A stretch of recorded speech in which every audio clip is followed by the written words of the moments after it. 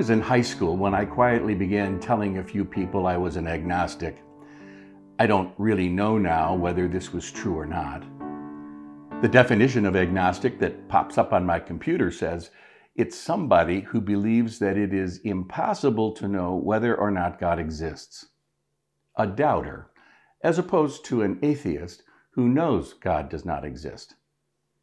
In any case, for a while I needed to challenge the religious precepts I had grown up with. In part, I was disturbed by the supposed facts of the biblical stories. Many didn't seem plausible. Yet they didn't seem exactly false either. Still, I was full of my own fanciful powers as I bounded out to college and life beyond.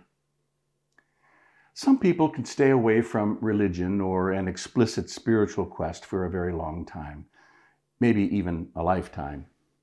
Others of us can't, probably the majority of us really, because we find we're unable to escape the deep questions of our existence rooted in the mystery of our being born and having to die. For most of us, this spiritual questing pilgrimage is full of starts and stops and U-turns and breakdowns. Still, nearly everyone tuning into this service is somewhere on that path. Your participation gives you away. It didn't take me all that long, really, to find my way to my own honest-to-gosh faith and the church that harbors the Jesus tradition and advances his cause. That's because I first fell in love with music. And as I discovered, the great music of the world is profoundly spiritual. It evokes a reality that is quite beyond material skepticism. This reality does not fall within the bounds of scientific proofs, even though music obeys the natural laws of physics. The results are not quantifiable. It was through music that God initially became truly real for me. Shortly before he died, the novelist Kurt Vonnegut suggested his own epitaph in an interview. Vonnegut said, "My epitaph should be, 'The only proof he needed of the existence of God was music.'" And then he added, "It's meant a tremendous amount to me. I'm grateful. I'm really, really grateful for what music has done for me. Why it works, I can't imagine." Well, that's completely consistent with my experience. I don't know why it works the way it does either, but music's language pointed me to God like a compass pointing to true north. Of course, everyone has a unique story concerning how they got started on the Godward path. Each of you have your own tale to tell. Through all sorts of means, then, skepticism gives way to acceptance that, after all, spiritual practice is the appropriate response to life's questions. Most discover that it isn't enough to simply acknowledge the possibility of God's existence, because that doesn't really take us anywhere and doesn't satisfy our deepest yearning. At least that's how it was for me. And friends, you know, it matters quite a lot, finally, how we think the universe is organized. In reference to an important scientist philosopher of his day, Ernst Haeckel, the famous preacher Harry Emerson Fosdick, for whom Riverside Church in Manhattan was built, wrote this: "Haeckel says that there is no God, only mobile cosmic ether. Imagine a congregation under Haeckel's leadership rising to pray, 'O mobile cosmic ether, blessed be thy name.' It is absurd. Unless God is personal, the deepest meanings of gratitude in human hearts for life and its benedictions have no proper place in the universe." Fosdick wrote that in 1917. Haeckel died in 1919. But now, as it turns out, Haeckel's quasi-scientific philosophical framework, in which all economics, politics, and ethics are reduced to applied biology, was embraced by the Nazis to affirm their positions on racism, nationalism, and social Darwinism. To claim, for instance, mobile cosmic ether as the fundamental ground beneath one's feet led to some stridently misguided answers to the other big questions. At Christ Church, we speak of a radically personal God who was revealed in the person of Jesus of Nazareth, who said the deepest wisdom was this: love God and love your neighbor as you love yourself. Rich stories of faith have been passed down to us concerning him that seem both historical and mythological at the same time. Stories that are rooted historically, yet imbued with language of transcendence and the imagination. Stories which at first blush strain credulity, but then again beg to be reread and pondered and finally to be understood. So we've been sharing the news of Easter over the last 2 months. We've retold the stories about how Jesus was crucified and buried. We read of an empty tomb and cryptic angelic messages. Women and men reported personal encounters with this man now miraculously alive. To make matters worse for those of us weaned on the logic of scientific inquiry, the stories don't agree in their details. Yet this is the record that has been passed on through 100 generations and more of people attempting to make sense of their lives and to find meaning in their deaths. We are only the latest mortals to find this record strangely and powerfully compelling. It makes music, as it were. And so sometimes skepticism gives way to something else. Some state of knowing in which we realize that much about our existence is beyond our capacity to explain or quantify. We move into the realm of faith. And faith is not illogical or irrational. Instead, it is transrational. It's a larger frame of reference. Faith is a capacity to embrace a truth that's larger than our language can hold. Now, in the church's yearly cycle, today is known as Ascension Sunday, the last Sunday in our season of Easter.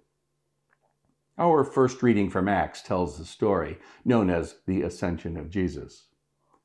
This is a story of faith. It concludes the remarkable events that began with Jesus' entry into Jerusalem on Palm Sunday. It's a story of faith because the disciples' experience could not be contained in the language of material fact. Well, how do you talk about something that is beyond belief yet profoundly true? The early witnesses had this problem. The New Testament text is the result of people making sense of what they experienced and knew to be true, providing a record as they explained themselves. And what is it that they're explaining here?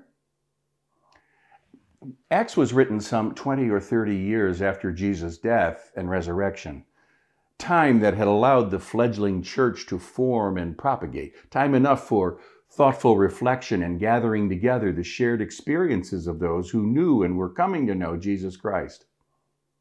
The barest facts were given. Jesus was a powerful, charismatic teacher and healer. He was crucified as an enemy of the state. He was experienced by many beyond the grave. These experiences came to an end, and yet his promise of spiritual empowerment was kept. The church was born, and his message to love God and neighbor caught hold everywhere it was shared, transforming lives daily. As the story unfolds then, the ascension is the transition from the specifics concerning Jesus to the specifics concerning the birth of the church and the spreading of the message. It's the conjunction. So long as Jesus was around, the message couldn't be larger than his circle of friends. But the earth could not contain him.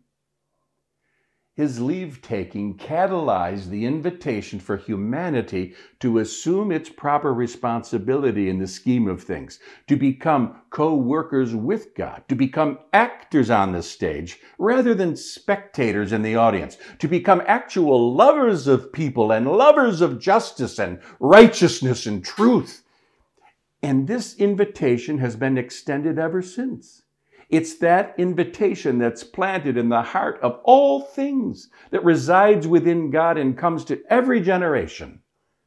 As the author of Acts tells the story, while Jesus was going and the disciples were gazing up toward heaven, two men in white robes stood by them.